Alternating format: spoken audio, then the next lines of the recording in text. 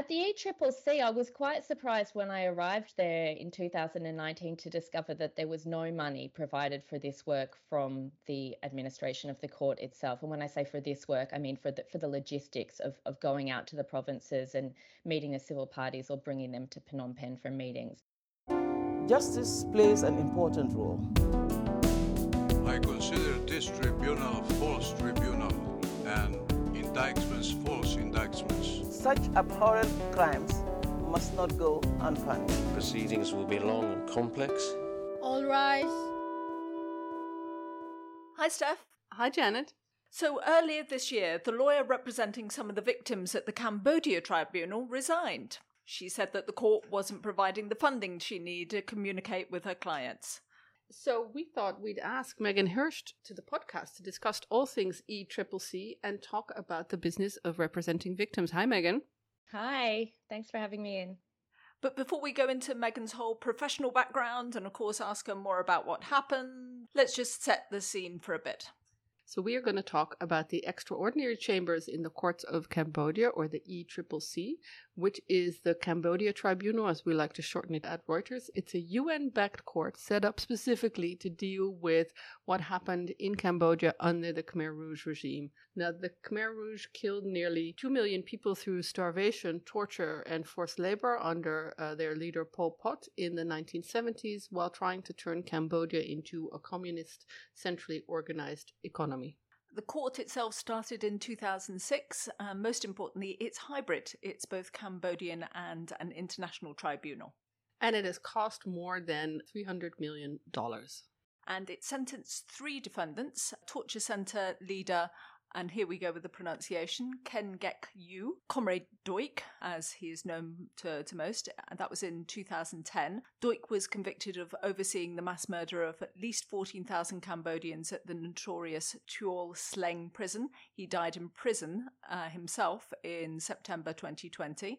Then we had former top Khmer Rouge leader Nuon Che. He died protesting his guilty verdict in August 2019. Well, not actually while he was protesting, but while he... It was a bit of journalese, Stephanie. Sorry. He had been convicted alongside Kyo Sampan in 2018 to life imprisonment for war crimes, genocide, torture, and other crimes. So that brings us to the case that we are discussing now. The Supreme Court chamber still has to make its decision. It's coming up later this month, September 22nd, on the final appeal by Kyo Sampan, the former Khmer Rouge head of state. His case is also known as Case 002/02. He's the last surviving Khmer Rouge leader, and as we said, he was also convicted in 2018 alongside Nuon Chea for genocide, among other things, against Cambodia's Muslim, Chan and ethnic Vietnamese. Overall, there have been 3,865 victims registered, known as civil parties, represented by a team of 20 international and local lawyers. Megan is known as the International Civil Party lead co-lawyer in the civil party in the case 002/02, and she is the lead co-lawyer since 2019. Until she resigned. Now, Megan has also got this incredible interest and background in victims' representation, so we're going to be talking to her about victims' representation more generally. So at the International Criminal Court, the ICC, she's been representing victims in pre-trial proceedings in the trial concerning the Rohingya in Myanmar. She's also involved in the opening of the ICC investigation in Afghanistan. She also previously represented victims in the case against Dominic Ongwen from the LRA in northern Uganda. She also worked in-house for the ICC itself and for the Special Tribunal for Lebanon on victims' participation issues, in which capacity, quote-unquote, she undertook litigation and played a key role in the development of policies and legal frameworks.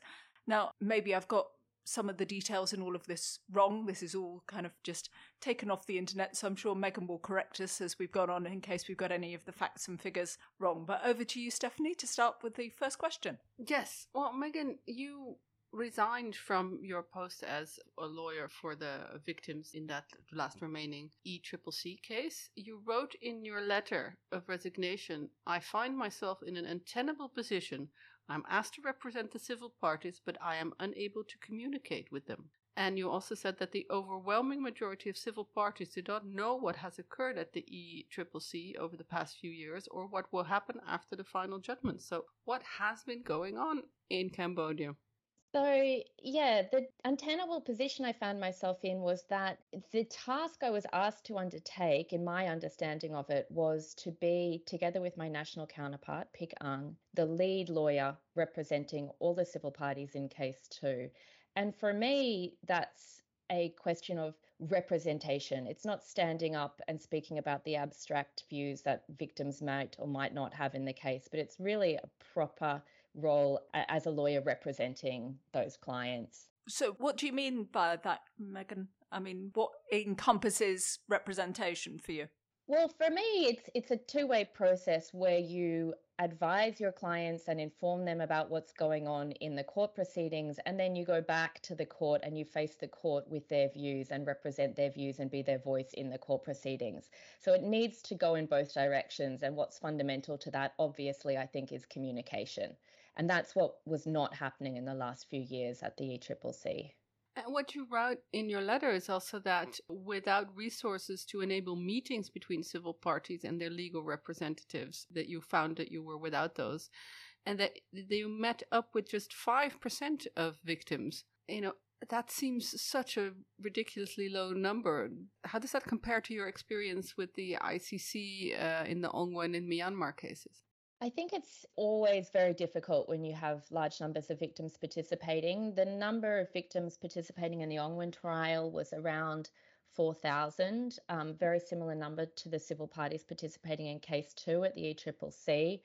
I don't want to say that we managed to do a perfect job in the Ongwen case, but there was certainly continuous efforts being made throughout to go out to the communities and meet with them in different size groupings throughout the trial, and I understand that's continuing now.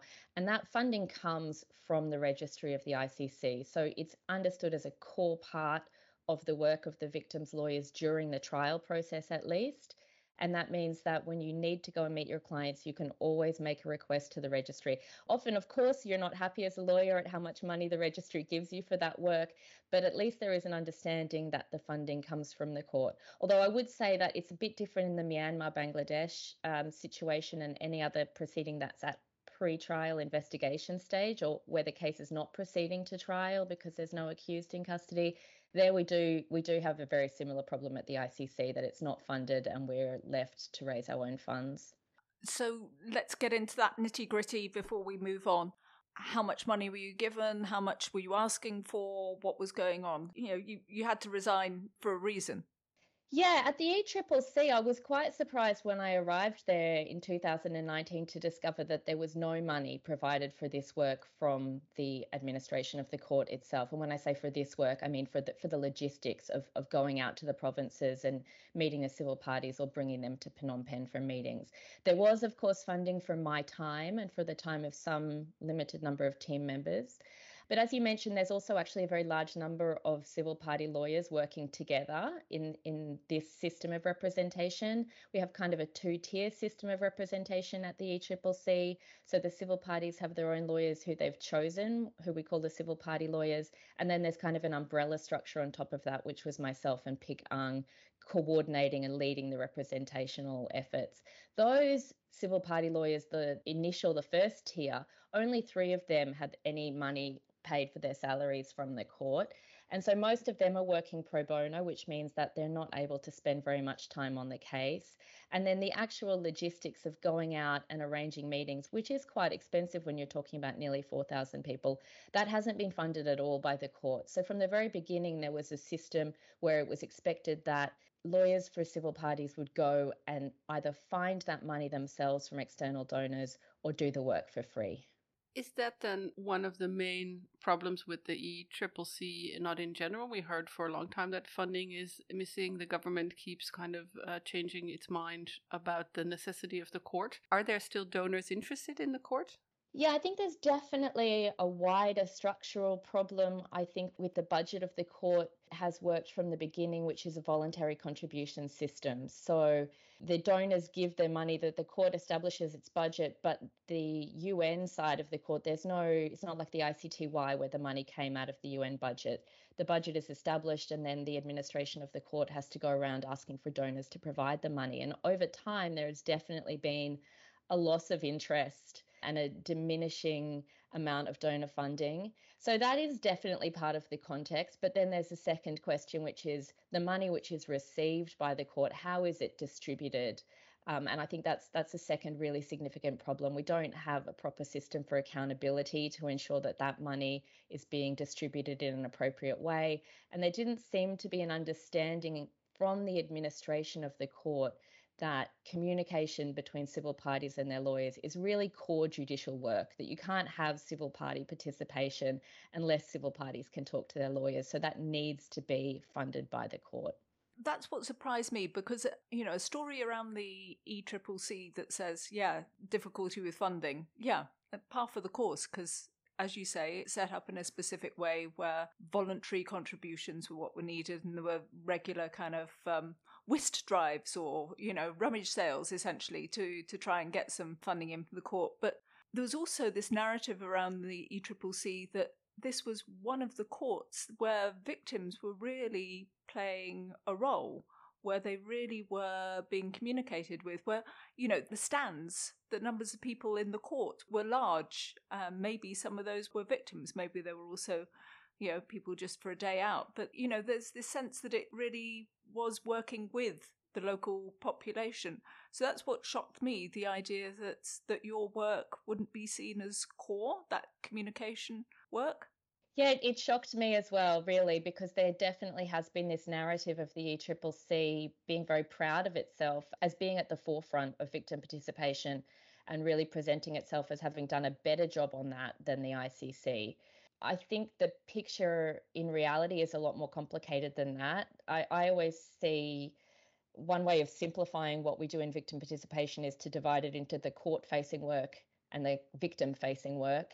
And I think in some respects, the ECCC has done a better job on the court-facing work. The victims' lawyers have been given a much wider range of standing opportunities, much more procedural rights at some stages, particularly the investigation stage. We really are treated in the court proceedings as much closer to an equal party in terms of being able to be heard on some things. It's not without its limitations, though. For example, it was ruled very early at the court that civil parties could not make submissions on sentencing, which is a strange thing. So it's not an unqualified rosy picture on that front. But the other side of the picture is how much do you communicate with your clients? And for me, that's indispensable to actually call this representation. And that's the part where I think it's in the recent years really been a problem at the ECCC.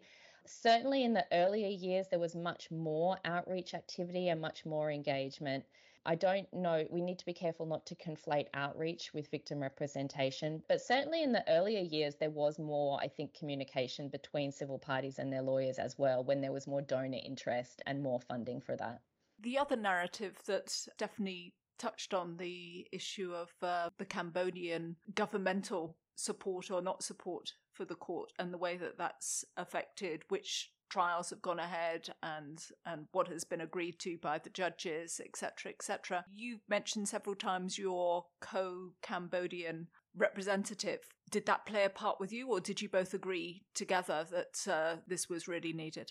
The hybrid structure definitely has an impact on your work in that respect, because everything has to be agreed with your at least on our civil party side. It's different for the prosecutors. The international co-prosecutor has the power to make filings on her own, but I did not. So anything I filed was done with the full agreement of PIC Ang, and we worked together on everything. And then I think people who can see our filings will see that the argument about civil parties needing to be involved as individual human beings whose rights are respected comes through in our filings. So yes, PIC Ang is a very strong supporter of the right for civil parties to be heard. He was very strong throughout the litigation we had last year about the need to postpone the appeal hearing so that civil parties could safely attend despite the COVID situation. But yeah, I think throughout, like in the bigger picture, looking at the court, there is no doubt that the structure of the court and the fact that for the most part, decisions have to be taken jointly between nationals and internationals. What you're doing by creating a structure like that is introducing the lack of independence that exists in the Cambodian system into the tribunal. That is an unavoidable reality. It's something that people are very cautious about speaking openly about, but I think we can see from what happened in cases 3 and 4 that that's the reality. I was very fortunate that those factors are somewhat further in the background in case 2, but they're certainly there. And now, this was a hybrid tribunal, and hybrid tribunals are, some say, kind of the new future of international courts. It's being touted as the solution for bringing justice closer to the people themselves while still having some international oversight. It's also been touted for Ukraine aggression tribunal. What do you think the takeaway experience should be on how you run a hybrid tribunal and their challenges from the ECCC now that you've worked in it? There are so many, and I don't want to talk for an hour here, but maybe 2 key things. One is about time and funding. We seem to continuously repeat this problem that we set up these, because hybrid courts are necessarily not permanent institutions, so they always have been to date. And there's a tendency to set them up with, I think, what is an extremely unrealistic idea of how long the proceedings will require and how much money will be required. To set up a court with a mandate of 3 years or 6 years is really setting yourself up to fail and opening everything up to criticism when it's not finished in that time limit. We should all know by now, after so many years of doing this, that that's going to be impossible. And the other side of that is the funding. I think we need to have realistic funding structures, avoiding this voluntary contribution model, but also being realistic from the beginning about how much this costs. The cost of the ECCC is thrown around a lot, this $300 million figure. For me, that's very cheap for an international tribunal. And I think that's kind of the issue. How much do we expect a court to cost? And people don't really have a benchmark in their minds for that. So 300 million sounds like a lot, but maybe it costs 300 million to do a large infrastructure project, but people don't criticize that as a lot of money. I think we need to be realistic that that's what this costs. The other real question in my mind about hybrid tribunals is whether we're fooling ourselves with this idea that creating a mixture between national and UN actors actually makes things work better. I think someone needs to take a serious look at what happens in reality behind the scenes in terms of the sharing of the work between the national and international sides. My experience in all the hybrid courts I've been involved in is that things tend to be very dominated by the international side, and there's really a danger that the national component can be window dressing. Of course, it varies from team to team, and I was very fortunate with the national colleagues that I had, but it isn't always that way. And then this idea that bringing the United Nations in improves things and creates accountability and best practice. I'm extremely skeptical about this. We have more and more information coming out about the way that the UN itself operates in an extremely unaccountable fashion. My experience was not that the UN component of the court brought any influence towards the independence of the lawyers appearing before the court or any effort to increase transparency. So I worry about this idea that we have that the international actors make things better in every respect. I think we need to look behind those assumptions a little more. Let's bring it back to victim participation. I remember when the ECCC was started, and there was this very strong emphasis on how victims would participate. If you kind of quote from the website that they have this formal role in the proceedings and that they can ask the court for collective and moral reparations.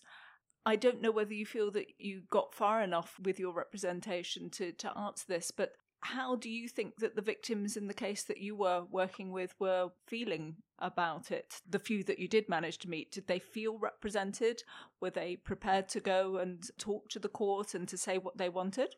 Part of the reason I was so frustrated by this inability to communicate with the victims, just on a personal level and kind of aside from my professional obligations, is that when you go and meet with the civil parties, you are really reaffirmed in what you're doing almost every time, because when you do manage to speak with them, you see this real engagement with the court. I don't want to say that everyone is 100% supportive of the court. The civil parties are individuals and have different views, but there is a real enthusiasm for being a part of the process and for being heard.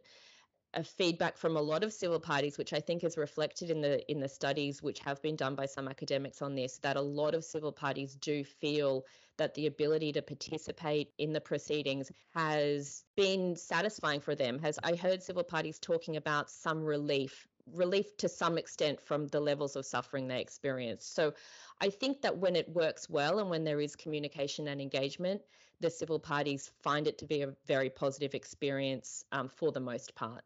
What do you think of victims' participation in trials? Some see it really as that the role should be a kind of extra prosecutor to control. Well, I think that's the critique. That's the critique of it, yeah. That they see it as an extra prosecutor, and others say that it doesn't work well enough because the victims are just on one side. I don't know how you see it, Steph, or maybe we should ask the expert. Yeah, let's ask the expert. You know, for me, the essence of what we're trying to do is to give agency to the victims so that they have a voice and they are heard and they have the potential to have some impact on the process. And that's where I see the real benefit coming from. Now, how that plays out in the courtroom in terms of whether it's a problem for the defense because we have a second prosecutor in the courtroom, that's a debate which we seem to have a lot. In my experience, that's not the main problem that happens. I don't see equality of arms as being a numerical calculation in this way. If you have a trial involving 3 defendants, it's not necessarily easier for the defense than it is when there's one. And I think you can see very clearly at the ICC that one of the biggest objectives to victim participation has been the prosecution itself. I think for very good reasons, that the prosecution feels as though they lose control over the process. They don't necessarily trust the victims to have the same strategy as them. And I also think fundamentally, when you're doing your job well as a victim's lawyer, one thing you should be doing is holding the prosecution to account and making sure that the prosecution is doing its job well in the interests of your clients, because the prosecution has other interests other than the interests of the victims. They're thinking about their other cases. They're thinking about consistent strategy. They're thinking about the public interest. So we are not necessarily always playing on the same team as the prosecution. That's really important for me. To the extent that we can be, and at the ECCC we had pretty good cooperation with the prosecution, then I think it really falls on the chamber to make sure that that doesn't become a disadvantage to the defence. I can see the circumstances in which it can become unfair to the defence, certainly. And I think that's just something that has to be managed by the chamber. You know, whether we're getting there yet to this place where victim participation is working, yeah, I think like everything in international criminal law, there's a lot about it which is frustrating and not yet perfect. But I can also, especially at the ICC, see there are some areas where things are improving. Do you see the same issues as you see at the ECCC being played out at the ICC, or is there some differences where you see the ICC maybe doing differently or slightly improving?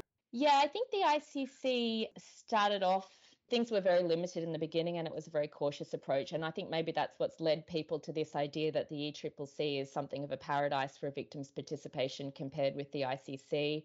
And I heard that rhetoric quite a lot at the ECCC. My own experience, having worked in both courts, is that actually the system is extremely similar and you get maybe more variation between different chambers of the same court than you get between the courts overall.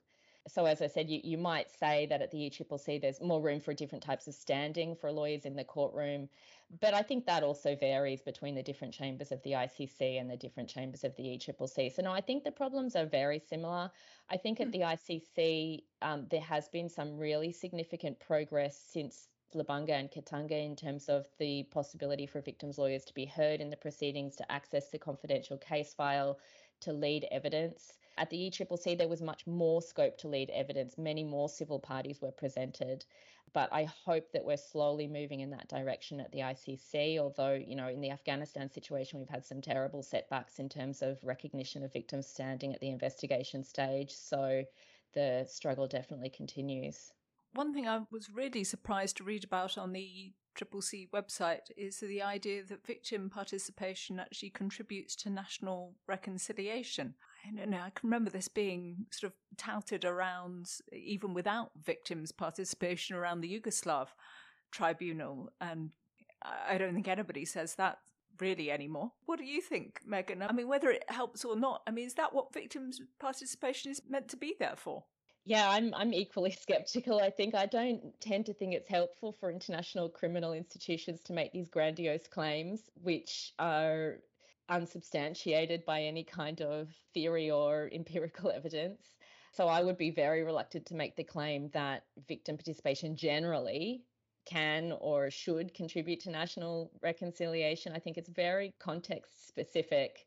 I don't even necessarily think we're agreed on what reconciliation means in the context of Cambodia. I think victim participation is an opportunity for amplifying victims' voices, helping societies perhaps see the victims in a different light. Maybe it can contribute to creating empathy. But of course, that depends a lot on how it's presented. And I don't think that we should be blind to the possibility that we can also create divisions and rivalries where we have limited prosecutions and only some victims are given a voice that others aren't. So I think the impact has to vary massively depending on the context and how it's implemented. So I certainly wouldn't be making claims about national reconciliation myself, not with that. I think that's really a question for social scientists to investigate in a given context. And maybe I share your skepticism, Stephanie, about whether this is even what these courts are intended to do. Are they the best mechanism for achieving that? I remain unconvinced about that. I am also looking at a lot of Ukraine stuff where that's also coming up that this is then the best way to do it is to create a historical truth about what happened. And then I'm thinking, have you looked at the former Yugoslavia? But tremendous divisions and then the difficulty of doing it. In Cambodia, we also, what we're doing is a very selective project. We're looking at this period, which is about 3 years and 8 months long. It's a tiny slice of Cambodian history. And in a way, what the court does is it really continues the focus on that period of Cambodian history, almost to the exclusion of everything else. And I'm not sure whether that's the proper basis for a discussion about national reconciliation or, never again, this kind of big picture ambitions that some people speak about for international criminal law. Yeah, absolutely. Thanks very much, Megan, for joining us on what is, quite a negative reason for inviting you on. I'm sure we should have had you on earlier for other reasons, but thanks for coming on to discuss ECCC and victims' representation. We always ask a few asymmetrical haircuts questions at the end, and the first one is there anything that we should have asked you that we didn't that you want to talk about now? I think in the context of the ECCC, one thing that's really important to me is the question of what still needs to be done and what's going to happen next, because I know it looks like a negative move, the resignation, but I really do want the tribunal to take this opportunity of the remaining time that it has to fix this problem and to end on a good note for the civil parties. And I think the possibility is still there. There is a 3-year residual period, which has been agreed following the final judgment, which will come in September. And I think, there's a couple of really important things that need to happen for civil parties during that time. One is they absolutely all need to be contacted again to be informed about what happened in the judgment, to explain about the winding down of the process and to give them some recognition and some thanks for the part that they played in the process. So that's one thing. And then the other thing, which is really important and I think not talked about enough, is the question about what's going to be made public from the archives of the case file. The case file involves a huge number, thousands of documents which were submitted by civil parties. They're currently mostly confidential. And there's a big question about the creation of an archive, which will be an important legacy for the court if we're thinking about changing national attitudes and educating people about history. But a lot of those documents contain, in some parts, very personal information that people contributed about sexual violence, about their forced marriages, accusations against other people in their communities. We did a important filing in December last year calling on the chamber to recognise that this process needs to involve going back to civil parties and asking them on an individual basis whether they consent to that information being made public or whether some of it needs to be redacted. There are some signs for concern about whether the money is going to be made available to engage in a process on that level of individuality, but I think that's something that needs to be taken really seriously. And it comes back to this problem of the fact that there's a lot of enthusiasm and money at the start of a court, and then you get to the end And it seems as though the things that are left to do are treated as though they're not very important. But actually, I think that these things, informing the victims, reviewing the case file to assess confidentiality, they're some of the most important things that will be done in terms of the legacy and what's left for the court. We can do this wonderful process for ourselves, or we can put some extra money in at the end and make it something which is accessible and meaningful to people in Cambodia and also respects the privacy of the civil parties. So there really does need to be proper respect given for the importance of this final stage. And you sound like you're still really involved in this, and I know you've resigned. So how are you keeping an eye on this? Are you kind of doing this out of your own pocket and still looking at what's going on? I'm not directly involved anymore. I saw the announcement came through yesterday that a new international civil party lead co-lawyer has been appointed. I'm still in contact with my former team, the few members that are left in it on the national side, and offering my support always. But the national side is continuing their work, and I'll do whatever I can to facilitate the transition and provide whatever institutional memory I can to the woman who comes in to replace me. But yeah, that is also a big challenge because the case is so enormous. And I know that the only way that I was able to get on my feet was that there was a team member there who'd been there for a very long time already, who was really the backbone of my team there. And not having that kind of handover, that's the other problem at this stage. There's such a loss of key human resources that have the institutional memory of a case that's been going on for more than 10 years. It's quite difficult for new people to get on board. Sounds all very familiar. Our other main question that we ask for asymmetrical haircuts is, are there any court cases that are a favourite of yours that you would like to tell us why that's one of your favourites? That's the difficult one. I think from recent times, since I've been working on victim participation, the favourite case I had was the Ongwen case, really, mostly just for the fact that the Uganda proceedings were the first situation that I worked on when I joined the ICC as a staff member in 2009. And I did a few trips to northern Uganda and found it just so heartbreaking that proceedings weren't moving. And it really seemed as though there was this terrible pessimism that we would never actually have a member of the LRA in custody. I really believed that. So I think the thing that sticks in my mind the most from the Ongwen case is the moment of, maybe joy is the wrong way to describe someone being arrested for international crimes, but really it felt like a miracle at that time that things had turned around so much. And I guess that sort of thing that's the thing that can keep you going and can give you a story of hope to share with your clients when it seems as though nothing's going to proceed, which is very often the case. So it was then a privilege to be able to work on that case, which is still ongoing. And then we always have our final question, which is, what are you watching, reading, listening to that you can recommend to our listeners? It can be something that is to do with victims' representation or the thing you're interested in legally. It could also be the thing that you put on to not think about all the horrible international crimes you're dealing with on a daily basis. I've actually been reading a book which I stumbled upon without really thinking of it as a novel related to international criminal law, and picked it up in W.H. Smith at the airport one day, which is a book, probably it's a classic, but I wasn't aware of it. It's called Alone in Berlin by Hans Fallada.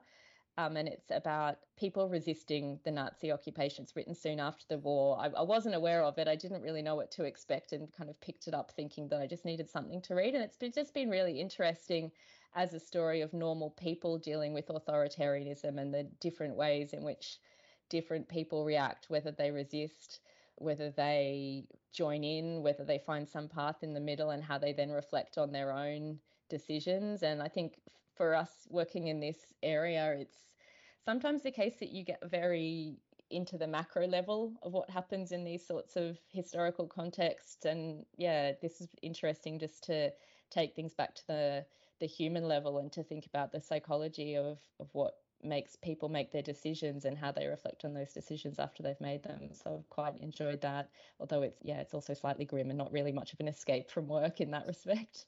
Great. I think that's a great choice. Thank you so much, Megan. Thank you so much for making the time to have a chat to us. Thank you. Thank you. This podcast was created and presented by Janet Anderson and Stephanie van den Berg. You can find show notes and additional blogs on asymmetricalhaircuts.com. It is recorded in the Hague Humanity Hub. home to a community of innovators in the field of peace, justice, development, and humanitarian action. Music is by audionautics.com, and the show is available on every major podcast service, so please subscribe, give us a rating, and spread the word.